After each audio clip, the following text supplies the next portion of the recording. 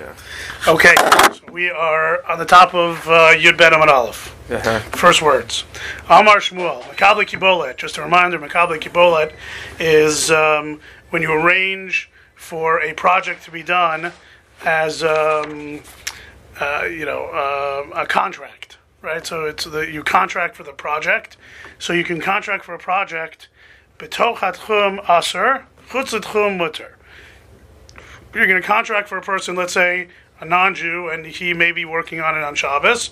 So if it's within the Tchum Shabbos, if it's within the 2,000 amot that a person's allowed to walk on Shabbos, that's forbidden.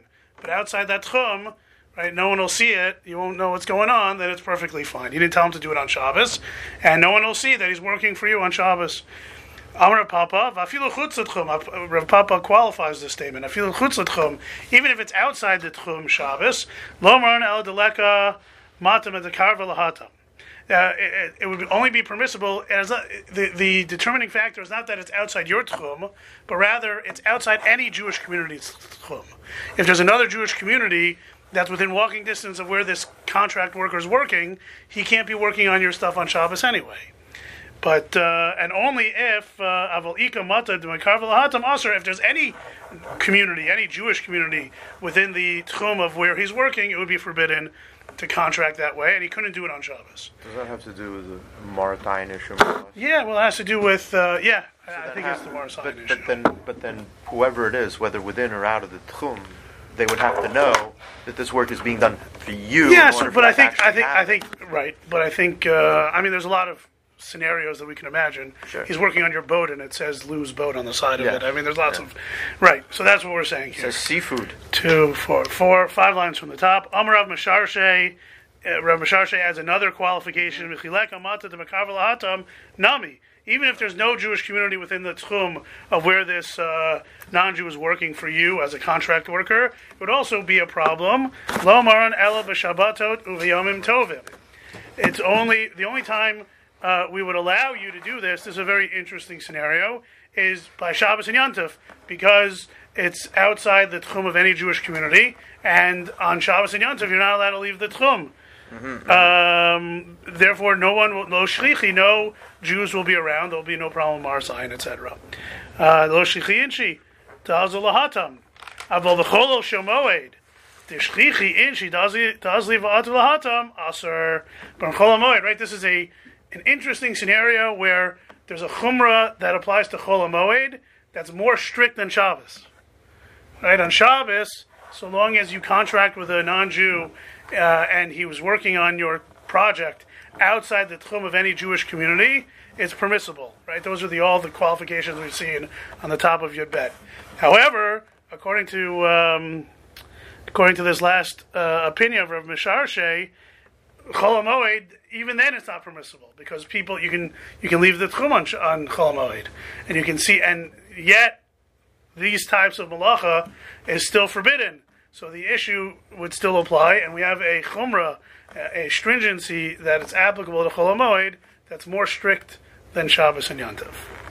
Okay, 8 lines down. Mar Zutra B'rei Rav Nachman.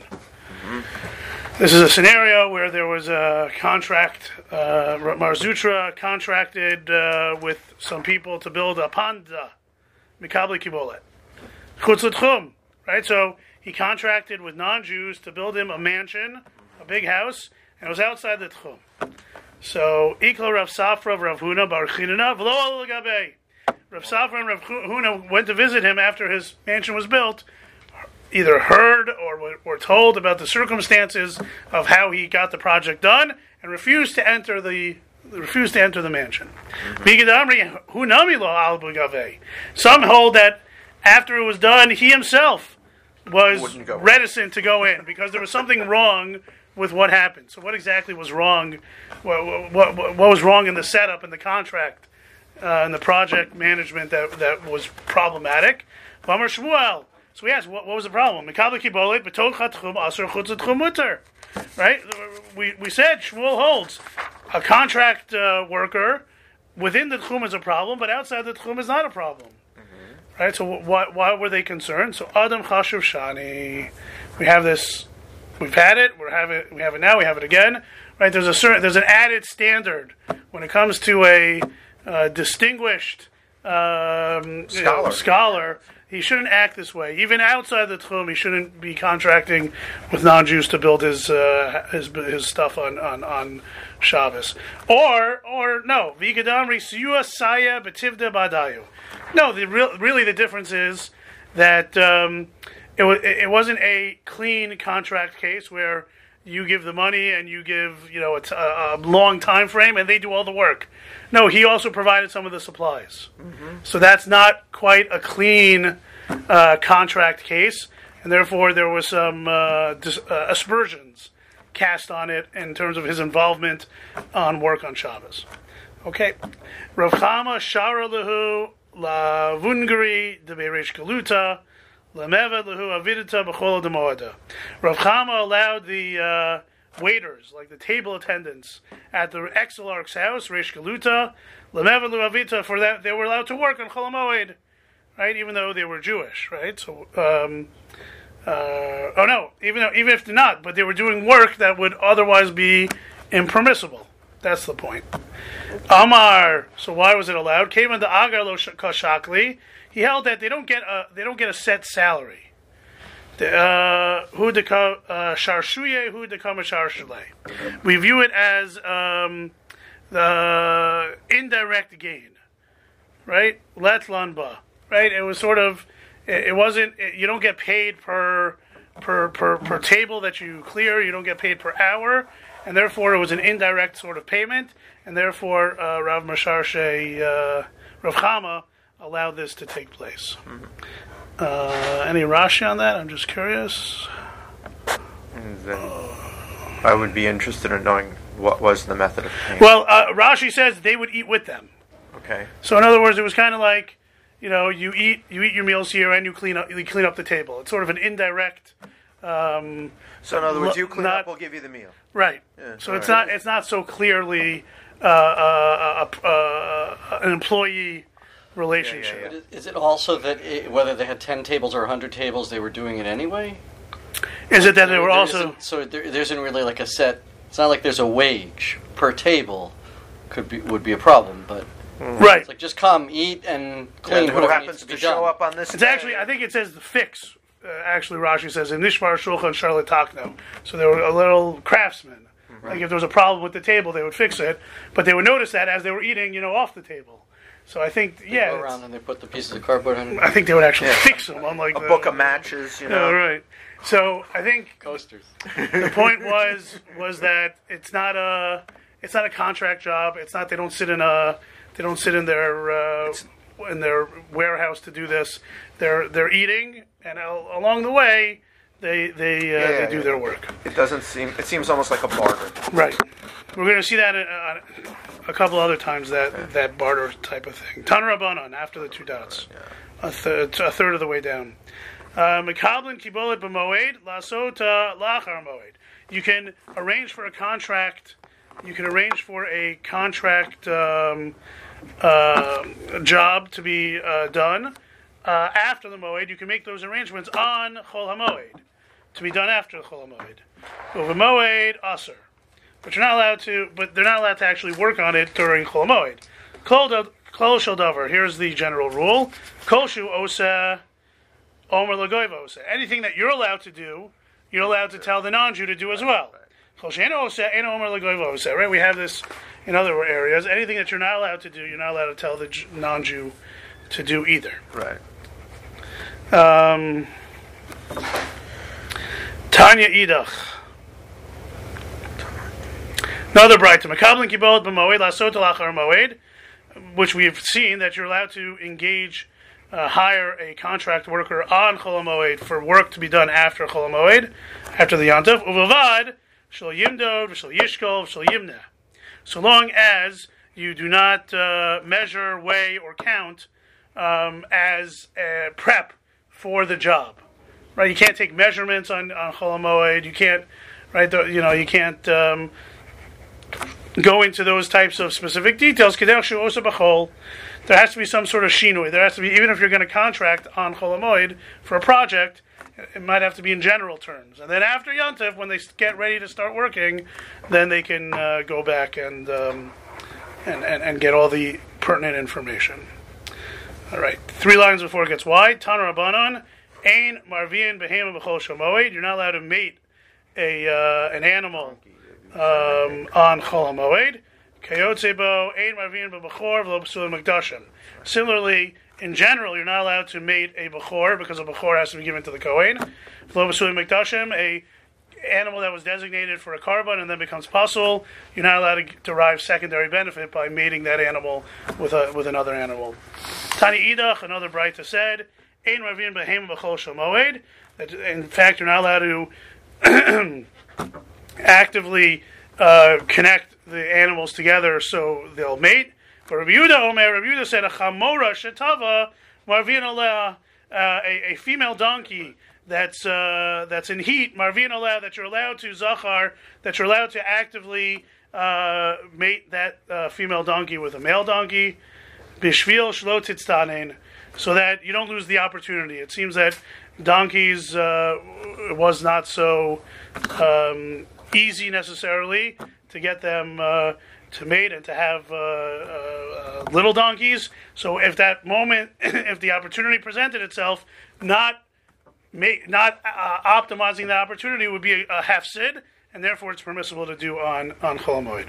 Charcoal behemot, however, when it comes to other animals, machdisen otan levakoret. You're not allowed to actively connect the animals together. You could just put them in the same pen and allow whatever happens to happen. It's not so emergent because other animals are, I guess, not so familiar.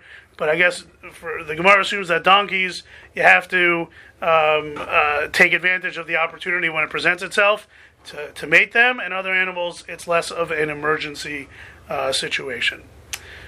Okay, second wide line. Tana Rabbanan, Ein Medairin. You're not allowed to pen up animals. So fertilize a field, right? Leave animals on a field long enough, you will have benefited by the fact that they're fertilizing your field. You're not allowed to do that. Lo b'Shabbatot, not on Shabbos. Lo b'Yom Tovim, not on Yontif. Lo b'Chol Shel Moed, not on Chol HaMoed. Right? You're not allowed to have your non-Jewish workers pen up the animals on Shabbos, Yontif, and Chol HaMoed in order to fertilize the area. Bimbo me'alehen mutter. But let's say the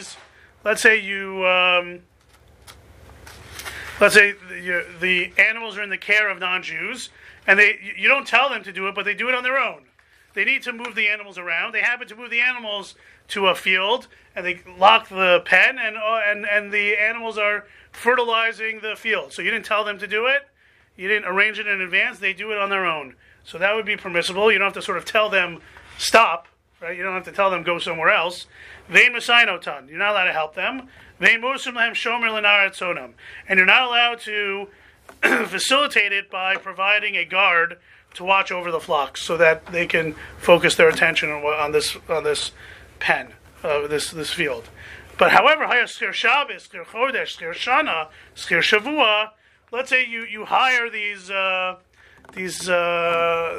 flock hands, right, to help out for a week, for a month, for a year, for 7 years, right? And they're just doing their thing. They do their thing, and they're on a long-term contract, salary, whatever the case is, right? Masainotan, then you can help them out. Certainly for Chol HaMoed and Moshe Lam Shomer Lenaret Sonam, you can provide a guard to watch their flocks because they're going to do it on their time frame. You haven't specified that it has to be done on Shabbos or it has to be done on Yontif or Chol HaMoed. Right. Rebbe Omer b'Shabbos. So what? And the question is, now that they did this, Rebbe is suggesting. Well, let's see what Rebbe says. Rebbe Omer b'Shabbos b'Tova b'Yom Tov b'Mezonot b'Moed b'Schar.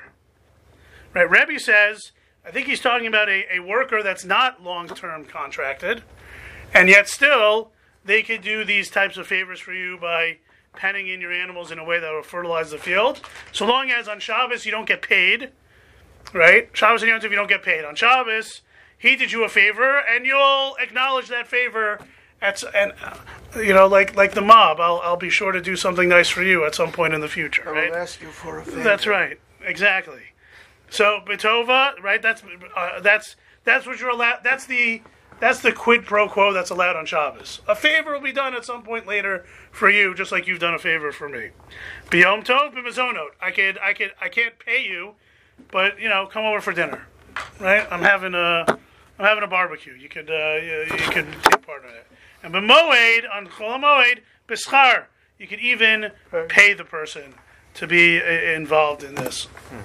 Rav Yosef Hilchta Karevi, and Rav Yosef holds that it's not only people that are contracted for the week, for the month, for the year, for 7 years that would be allowed to do this. Even as Rashi says, the Rashi before the Mishnah, Imrotza Shum Adam L'Sayeh L'Oto Schir B'Tovato Osa Kolomar B'Chinam Lo B'Schar. Right? There's no set payment for that activity. It's just a favor in the future. On Shabbos, that would be permissible. On Yom Tov, it has to be. It can even be a little more direct. It could be payment by food, but not by money. And on Chol HaMoed, it can even be a payment. Again, remember, we're dealing with a case of where you're not really doing, the guy's not really doing anything except penning in animals. The result is that you are improving the field. So it's sort of indirect, and that's why there's room to permit it under these circumstances. Okay. The Mishnah, Maditin, V'chein. If you recall, the previous Mishnah talked about, the first Mishnah of the Parak, talked about you're getting ready to turn your olives into olive oil, and for whatever reason you're not able to do it because either the person becomes an Avel, or due to circumstances out of its control, Yontif starts. So what are you allowed to do on Chol HaMoed, or during Avelut? Right, so we're having the same Mishnah, but here it's not about olives, it's about wine. V'chein, similarly, Misha Yeno B'toch HaBor, right, you have wine in the vat, v'iru and avel, and the person becomes an avel. Ones, or out of his control, he can't do it. Osheitu, or the employees sort of wonk out on him, right? They leave, or they don't do what they're supposed to do. Zolef. So what can he do while he's an avel, or certainly during Chol HaMoed? Zolef. V'gomer v'gaf kedarko, right? You finish, you pour, you get the wine in the barrels, and you can seal the barrels in their normal way. Right? We know that in order to age the wine, you got to seal the barrels. You can seal the barrel in a normal way. Div Rabbi Yossi. Rabbi Yossi says that that's permissible. Rabbi Yehuda Omer osilo limudim bishral shelo yachmitz. Rabbi Yehuda says no. You can only make a temporary seal. You can cover it with boards. You can cover the top of the barrel so that the wine doesn't immediately sour and turn into vinegar. But it's only a short-term fix. And then after Yontif, you can do the real seal, the real deal seal, that will allow the wine to age nicely. So that's the machloket. We had the...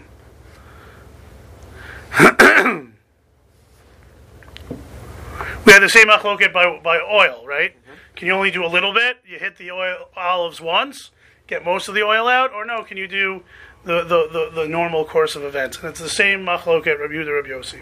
So the Gemara obviously asks, why do you need to tell us by wine and by oil? So that's the Gemara's question, implied question, and the answer is vitricha. Both Mishnayot are necessary. Diyash mina kamaita. If I only had the Mishnah concerning oil, by he come Rabbi Yossi. There, Rabbi Yossi says that you're allowed to seal it, to do everything you need to get every drop of oil out of the olives. Why? Mishum demishcha nafish pseida. Because olive oil, ounce per ounce is more expensive than wine back then, and therefore you need to get every ounce possible. Aval chamra, but wine, delo nafish pseida. It's not going to be such a big loss. It may not be a loss at all. Therefore, maybe Rabbi Yossi, when it comes to wine, will agree to Rabbi Yehuda that you can only make a makeshift cover for the barrel, and then after Yontif make the full. That's why we need this Mishnah to tell us, no, Rabbi Yossi is consistent. Even by wine, he says you can do it in the normal fashion to seal up the barrels. The Iash Mina Batraita, and if we only had the second Mishnah by wine, by Hikam Rabbi Yehuda, it's there that Rabbi Yehuda says that you do a makeshift, cover with boards. Aval Bahach, but when it comes to olives, Ema Modil Rabbi Yossi, maybe Rabbi Yehuda would agree that when you're dealing with something expensive like olives, you go all out the way you would normally do, even though it's Chol Moed, and therefore it's Sricha. We need both Mishnayot. 2 dots, right about 10 lines from the bottom. Amar Rav Yitzchak, Amar Rav Abba, Montana, Shinui b'moed b'davar avad. Who holds that when it comes to a davar avad, that you have to do some sort of activity on Chol Hamoed, that when you do that activity, you have to do it in a non-normal fashion, right, with a shinoi. So that's Delok Rabbi Yossi, right? We see clearly that's not Rabbi Yossi, right? Because in both Mishnayot, Rabbi Yossi says when when push comes to shove and you have to protect from a loss on Chol Hamoed, you do it in the normal fashion. So I'm Rabbi Yosef, halachic Rabbi Yossi. Rabbi Yosef holds that the halachas are Rabbi Yosef. When you're dealing with a davar avod, I think we hold that, right? When you, where the question that is presented to a rav, to a posek, is whether it's a davar avod. Once it's a davar avod on Chol Hamoed, you're allowed to do it in the normal fashion.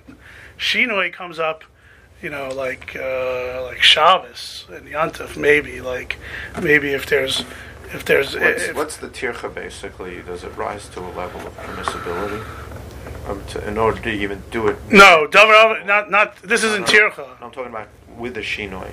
When you're talking about no, the reason why you do it with a shinoi is because it drops it down from a dioraisa to a derabanan. Rabbanan. Right. So the question might be like, let's say, obviously pikuach nefesh, you don't have to do with a shinoi, but there could be scenarios in which the rabbi, like something that was forbidden midrabanan, but the rabbis, since it's a forbidden midrabanan, the rabbis made carve-outs where it's permissible. If it's permissible, it may only be permissible with a shinoi, right? On the rabbanan type things. Muksa, for instance, sometimes they talk about moving muksa around with a shinoi, right? Okay. Bo minei, right middle of that line. Bo minei Rav Nachman bar Yitzchak. They asked Rav Nachman bar Yitzchak, Mahu lemesha chavita deshikra b'chol demoed. Are you allowed to seal a barrel of beer? I don't know why you're sealing barrels of beer. You should be opening barrels of beer. No, I guess you have a lot of beer, and you're sealing some of the beer. Can you seal it on Chol Hamoed? So Sinai Omar halach Rabbi Yossi.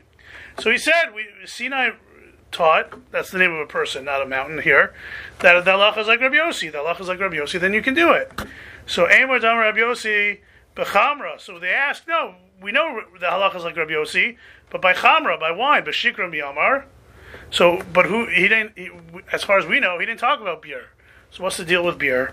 So, chamra, taimamai, what's the reason why you're allowed to seal the barrels of wine? Mishum denafish pseida. Because there's a significant degree of loss potential. Shikranami isma pseida. Right? By beer also, you need to seal it, otherwise there's going to be a loss. How do we know? I guess the question is, are we sure that there's a loss if you don't seal in the beer? Maybe it's fine if you don't seal beer. No, there is. Damar Abaye quoted Amar Ali Aim. He quoted his mother.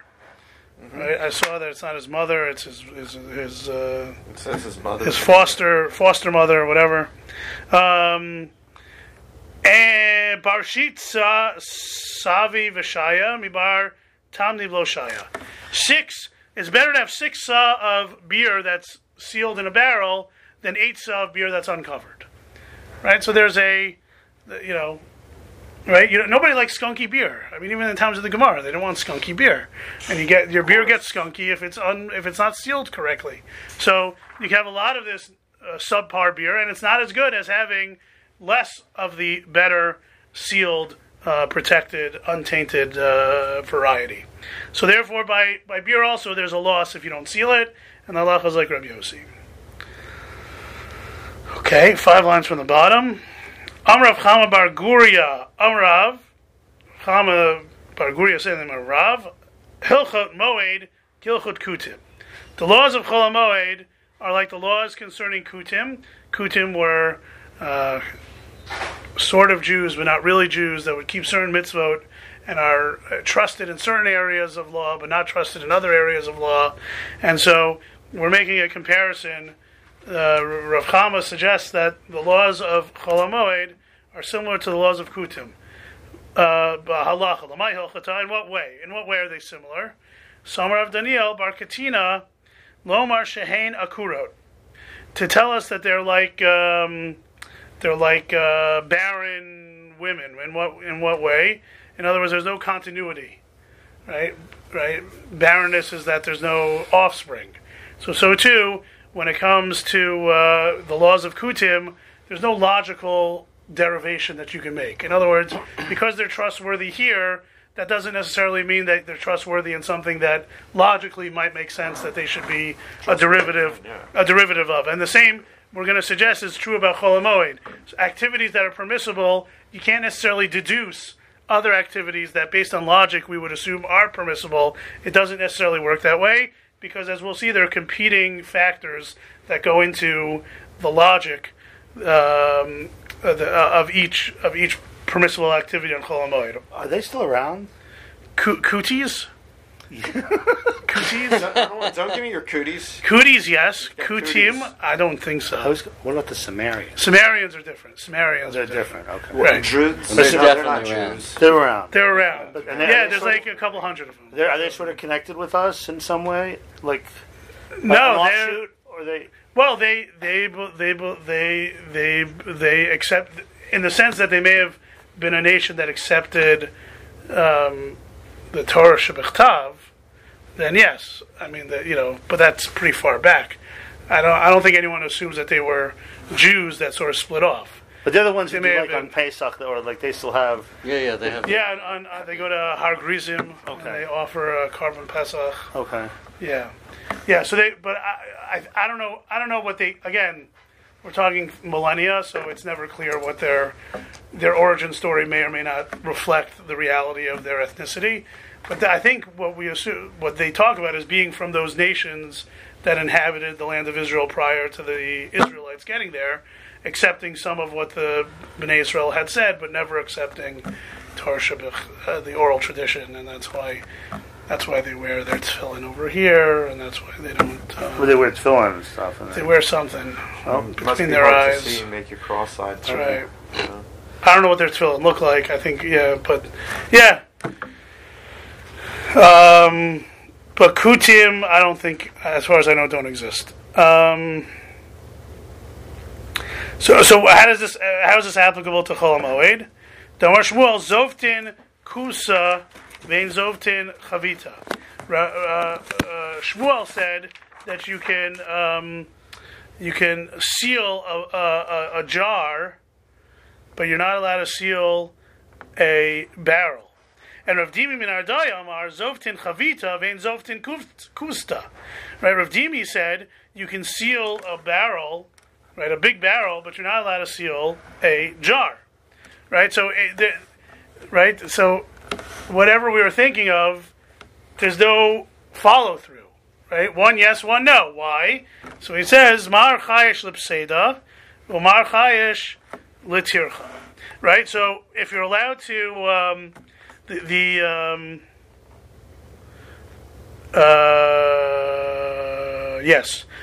opinion Shmuel holds, you're allowed to seal the small jug, but not the large barrel, because his main concern is how much effort, how much tircha is involved, right? A small jar, not a lot of tircha. A big barrel, a lot of tircha. But from the perspective of protecting from a loss, right? If you don't seal in the barrel and you put stuff in the barrel on Chol HaMoed, you're going to you're going to leak a lot. From a jar, it's small, it can't hold that much anyway, you're not going to lose so much. Right, so you come out to completely different conclusions based on what your guiding principle is. So that they want to say that that's similar to Is your concern the exertion or kutim. loss? Is your concern exertion? Therefore, the big barrel is not allowed, or is your only reason you're permitted is to avoid a big loss? Therefore, the bigger the bigger the better. The bigger, the more permissible it is. The smaller, the more problematic it is. Okay. Last line on Yud Bet Amud Aleph. Amar Abaye. Naktinon, we've learned, it's established. Hilchot Moed Kilchot Shabbos. The laws of Moed, the laws of Chol HaMoed are like the laws of Shabbos. Next page. Yesh Mehen Pater Aval Asur. There are some categories of activity of labor that are exempt from any punishment if you do them, but are nonetheless Asur.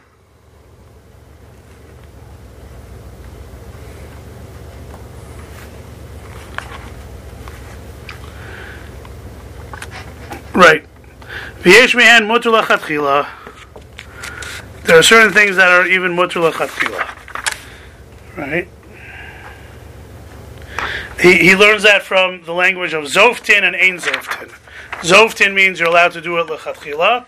Ein Zoftin is mutter. Ein Zoftin means aser, but if you did it, you'd be pater, or you wouldn't have to lose, liable. Okay, that's second line. Rav Huna, some stories of things that people did, whether permissible or not. Rav Huna chatzule chatzle b'moada. Rav Huna harvested his field on Chol HaMoed. Eitvei Rabba bar Rav Huna. So his son asked him, Tochnin kamach. We learn in a brisa. Tochnin kamach b'moed l'torach HaMoed. You're allowed to grind wheat into flour on Chol HaMoed for the purposes of the yontif. V'shelo torach HaMoed aser. But if it's not for the purposes of the yontif, then it's aser. When it comes to a dover avad, but something that will be lost if you don't do now, b'moed muter lasota. Lasota b'moed. You're allowed to do it on Yontif. If you don't do it now, you'll lose it. Davar she'eno avad b'moed, aser. Those things that you won't lose if you wait till after Yontif. You have to wait till after Yontif. When is this the case? B'telushin, by things that are detached already from the ground. Telushin min karka. Aval mechuber lekarka, but those things that are still attached to the ground. Afilu kulo avad. The Breita says even if the entire field will be lost if you don't harvest it, if it's still attached to the ground on Yontif, Asr, you're not allowed to do it on Chol HaMoed. V'im ein lo mayochal, the end of the Breita is, if you have nothing to eat, right, you're going to starve if you don't harvest your field. You can harvest, and you can winnow, and you can thresh, and you can sort, and you can grind, you can do all the malachot that we know on Shabbos that are forbidden. Uvilvad shlo yadush b'parot. The end of the Breita says, so long as you don't thresh with oxen. We'll have to explain that in a moment, why that's the case, or what does that have to do with. So Amalei. But the problem, of course, is, right, there's a long Breita. The point that the son brings it up for Rav Huna's consideration is it says if it's attached to the ground, you're not allowed to harvest it. So Amalei, so Rav Huna said to his son, Yichidahi. This Breita that you're bringing now is the position of the minority. It's an individual's opinion and not the consensus. Lo Sril on Kavate. We don't hold like that. Titania. We learned in a Brisa, first wide line. Klal Amar Rabbi Shimon ben Gamliel, Mishum Rabbi Yossi. Davar atalash min akarka, afil miksato avod mutter. Right? We learned that Rabbi Shimon said in the Rabbi Yossi that if it's detached from the ground, even a little bit will be lost, then you're allowed to do what you need to do. But if it's attached to the ground, v'mechuber l'karka, afilu kulo avod aser. Right? And so we see that that's Rabbi Yossi. That's a minority opinion. We don't hold like that.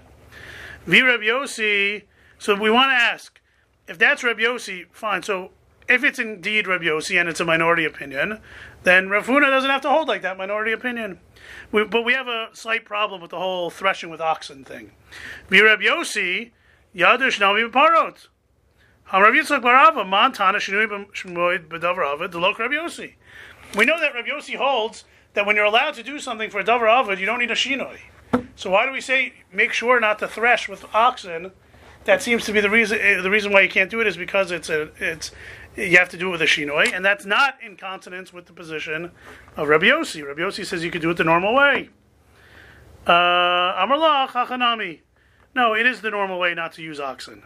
Kevin dechol yoma lav b'parodaishi ainanami lav shinoihu. Right. There's the reason why it specifically mentions, I think Rashi says this, the reason why it specifically, you never thresh with oxen. That's never the normal way of doing things. Why does it specifically tell us that you're not doing it? Rashi says, V'hada asar b'parot mishum dav shamiltahi. Right? It makes a commotion, it makes a lot of noise. We want to keep things calm. Remember we saw Rabbi Yochanan Kohen Gadol. Right? Rabbi Yochanan Kohen Gadol made that takana. You're not allowed to hammer. You're not allowed to make noise. So here too, it's a comparable idea. Little hammer, little oxen. Lot of noise. No noise. Less noise. This is a noise-free area. Right. So it has nothing to do with a shinoi. The normal way of doing it is without oxen, and it just reminds us not to do it because we don't want noise, excess noise on Chol HaMoed. Okay, 4 lines down. After it gets wide, 2 dots. Tan Rabbanan. Tochnin b'moed l'tzorach hamoed. You're allowed to grind wheat into flour on Yontif, on Chol HaMoed, for the purposes of the Yontif. Shlo tzarech HaMoed aser. If it's not for now, if it's for later, for next month, it's forbidden. V'im tachan v'hotir, let's say you need some, so you grind, but you don't grind the exact amount you need for Yontif. You grind what you normally grind. You grind, a batch. So you're going to have leftover. Is that a problem? Harazeh mutter. Right, you're allowed to, if you need it for Yontif, you don't have to do exactly what you need for Yontif. You can do the normal amount, and whatever's left over is permissible after Yontif. Similarly, we're going to give a couple of examples of this. Kotzin eitzin b'moed, tzarech hamoed. You need firewood, you need wood, you can cut down wood. V'shlo tzarech hamoed aser, but if you don't need wood, you're not allowed to cut wood on Yontif. Chol hamoed. V'im katzatz v'hotir, if you need and you cut, and you don't use every last drop, harazeh mutter, that's also permissible.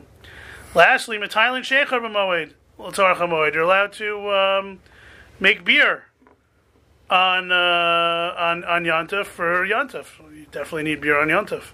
Shlo l'tzarech hamoed aser, but if you already have beer, I'm not assuming you're not having beer. You have already beer. That must be the case. You're not allowed to make more. V'im hitil v'hotir, but if you need it, you made, and you have extra, harazeh mutter, and you're allowed to have. Uvilvad, right? The caveat being shlo yarim. Right, don't play games. Right? I need beer for this week. I'm going to make 100 cases of beer. This is Justice Kavanaugh, right? Is that right? Beer. He likes beer. I like beer. You You like like- beer? Everybody likes beer. My kind of guy. So, but you're only allowed. You're not. Again, you're allowed to make. In these cases, you're allowed to produce what you need and even more, but you can't use subterfuge, right? You can't no trick. You can't make a ridiculous amount in order to lighten the load for after Yontif. But we ask, Raminu, is it really true that you're not allowed to make subterfuge here? Matilan shechar b'moed l'tzorach hamoed. You can make beer on Chol HaMoed for Yontif. Shlo tzorach hamoed aser. Echad shecher tamar v'echad shecher sorim. Whether you're making date beer or barley beer, mead, right? Isn't that date beer? I think so. V'ava b'yisheyesh lo yashan. That's what they say in here in date beer. V'ava b'yisheyesh lo yashan. Even if you have old beer, right? Because you want fresh beer, it's okay. Marim v'shotim min achadash. If you have old beer, you're allowed to make a marim. You're allowed to make this trick, right? And drink from the new beer, and you did this harama, right? Harama is a halachic loophole or like a halachic fiction. And we said you're not allowed to do it for after Yontif. Here you're doing it primarily for after Yontif. So are you allowed to make this type of subterfuge harama or not? So the answer is Tanaihi. It's a machloket Tanaim. The Tanya ein marimin bekach. The first opinion is you're not allowed to make harama like this way. Rabbi Yossi Bar Yehuda Omer marimin. No, Rabbi Yossi Bar Yehuda says you're allowed to. Right? Because again, we're dealing with, right, there's an element of kavana involved here. Because the activity, right, on Shabbos, an activity can be objectively prohibited. Right? And then the only time you're allowed to do it is if you're saving someone's life. On Chol HaMoed, the activity itself, you can't say objectively is prohibited. It depends on the circumstance. And therefore, there's room for this subterfuge. There's room for, multiple intentions. And so that's why it's possible to say, no, marimin, there is, because the activity is not 100% forbidden, we may allow you to employ a degree of, fake intention. That's what I would say that's the case here. It's fake intention. Mm-hmm. I mean it for now. No, you don't really mean it for now.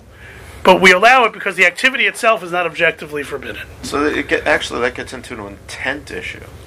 It's what's your the reason why I think it's an intent issue, and that's why we are flexible. We would allow for some subterfuge involved because how specific do we feel we need to be about people's intentions when the activity itself may be gray? It depends. Are you allowed to harvest? God Depends. requires an affidavit. Right. And by the way, when it comes, I think also part of the point is that when it comes to, if these are activities that will provide for you something for Yontif, whether you need it or not, right? It's sort of in the spirit of, because It's enjoyment. it's enjoyment, right? There's something to be said about not only having a little bit of beer, but I got tons of beer, right? I got tons of beer for Yontif. Invite your friends over. Right, you can, I could, right? You don't have to worry about it, right? There's something very, nice about having a bounty, right? Think about Thanksgiving, right? There's more food on the table than anyone could possibly ever eat in a 24-hour period. There's something, satisfying, about that. I think maybe that's part of it too.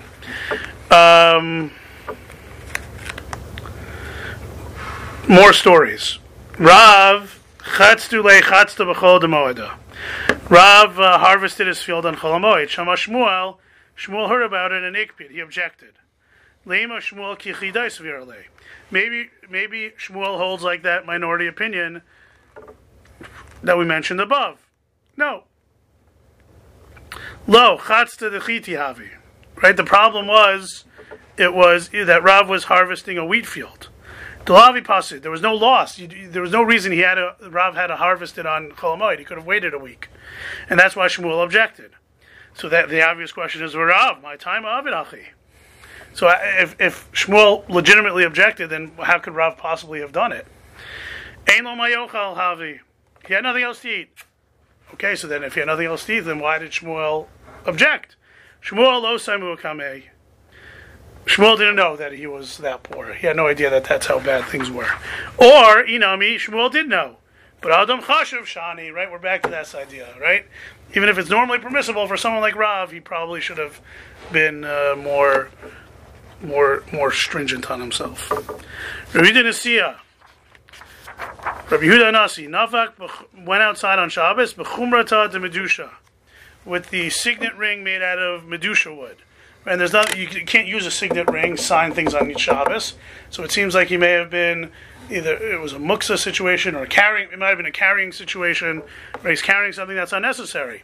Vishti maya da achim kapel arma, and he drank hot water that was prepared by non-Jews. Shamar Ravami ikbid. Ravami heard about this and objected to this behavior. So Rav Yosef, my time ikbid. So Rav Yosef says, what exactly was Ravami objecting to in Rabbi Yehuda's behavior? Imishum chumrat de medusha. Is it because of the signet ring made out of medusha wood? Hatanya, we learn in Braita, hashirin, ranazami, matabot, brooches and nose rings and rings. Right? You're allowed to wear them. You're allowed to wear jewelry, right? Imishum. So what was the problem with what Rabbi Yehuda Nasi did? Imishum dishni ma'adachim kipel arma. And if the problem was that he drank hot water prepared by non-Jews, and the concern is bishul akum, right? Ha'amar Shmuel bar Yitzchak Amar Rav kol shenecha kamot sheuchai ein bo mishum bilu b'shulei goyim. Right, there's a bishul akum law, right? Anything that you'll eat raw, it's not subject to the prohibition of bishul akum, of food prepared, cooked by a non-Jew. So what was Ravami's problem with what Rabbi Yehuda Nasi did? Adam chashav shani, right? Rabbi Yehuda should have conducted himself above and beyond the letter of the law. Okay. At 2 dots. 2/3 of the way down. Amrav Chananel, Amarav. Kotzetz Adam Dekel B'Moed, Afal B'Shino Tzorech El Nesoret Shalo. Rav Chananel says that a person can cut down an entire palm tree, even if he only needs a little bit of sawdust. Seems like a lot of effort just for some sawdust. And light ala Abai. Maybe that's why Abai cursed anyone who does something like this. Ravashi Havile Abba Bishalnia. He's an environmentalist. Yeah, he chained himself to the trees. Ravashi had a forest in Shalnia place. Azal Mektzei Bechol Demoada. He went to cut some down on Chol HaMoed, I guess for the sawdust. Amarle Rav Shila Mishalnia. Rav Shila, who lived in Shalnia, said to Ravashi, my daitach to kamar. What are you doing? To kamar of Chanana Amarav. Kotzetz Adam Dekel Moed Afal B'Shino Tzorech El Nesoret Shalo. Are you following Rav Chananel in the name of Rav, who holds that you're allowed to cut down a tree even for some sawdust? Halayt ala Abaye. Abaye cursed someone who did this. You want to really go down that road? Amarle. So he said back to him, Shmieli, Lo shemili. I never heard of Abaye. Klomar lo severely. It doesn't mean I never heard of it. It means I never considered it. I don't hold like Abaye. So ishtamit narga by la mifsake l'shake. Right? He was using his axe, and he almost sliced open his thigh. Right? So like, that's what happens when you disregard the curse of Abaye. So Shav gave Hadarata. Right? So he left the tree. He said, "This is not a good thing," and he went home. And he did not cut it down. Rav Yehuda, another story. Rav Yehuda Shara Mekar Kitna. Rav Yehuda permitted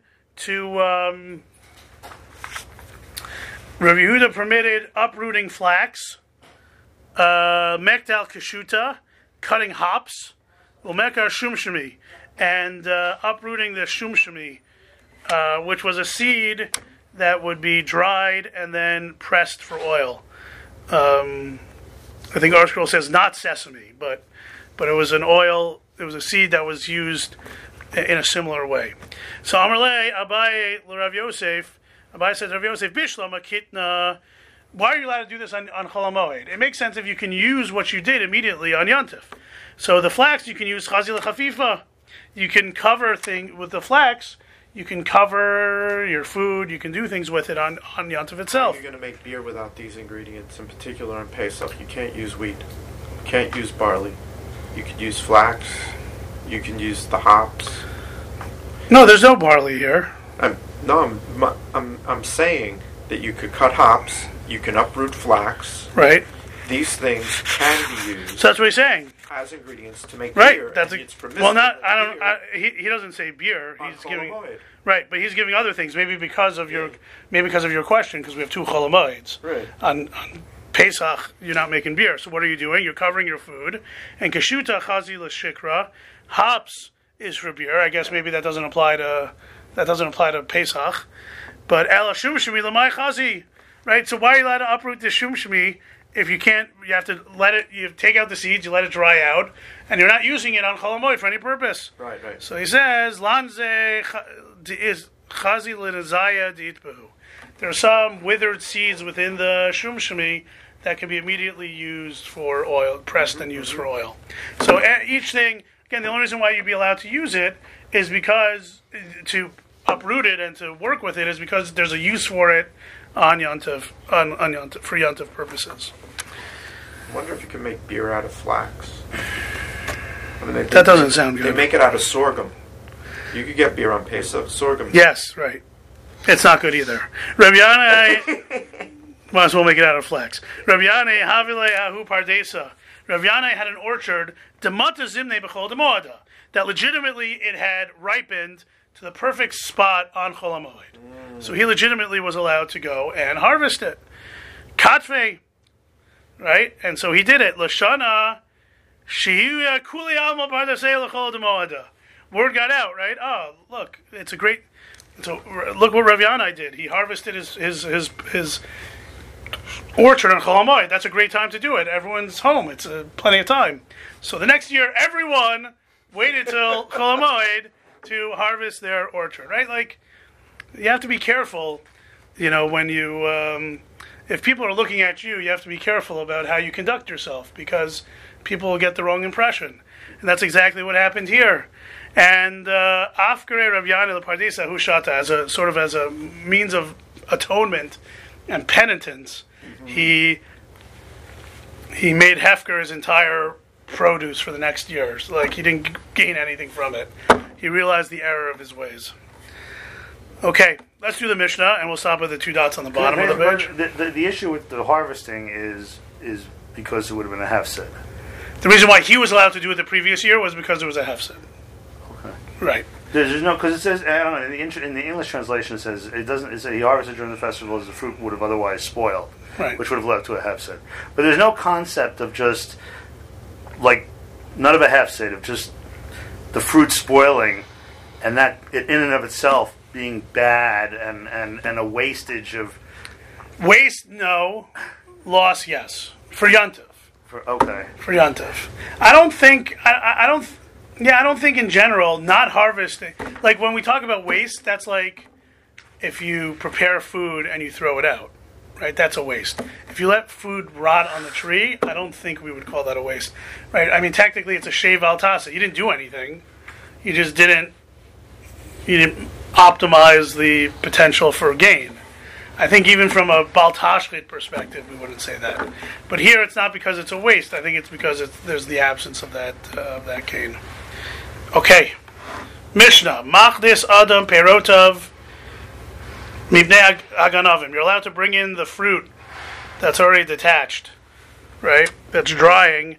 You're allowed to bring it in on Chol HaMoed, lest the thieves steal it. V'shola Pishtanim in a Mishra. You're allowed to remove You're allowed to lift the flax out of the pit that it's preparing in, right? Bishvil shlo tovad, because if it goes too far, too long, it gets ruined. Right here, kavana is mentioned explicitly. As long as you don't purposely do this, you don't schedule it for Chol HaMoed. The kulan. Furthermore, the Mishnah goes so far as to say, if you schedule these things to be performed on Chol HaMoed, yovedu, you lose out on them. Rashi says, you're forbidden to gain benefit from these things if your kavana is to work on them unnecessarily on Chol HaMoed. Tanya, we learn, uvilvad shiachnisam bitzina l'toch beito.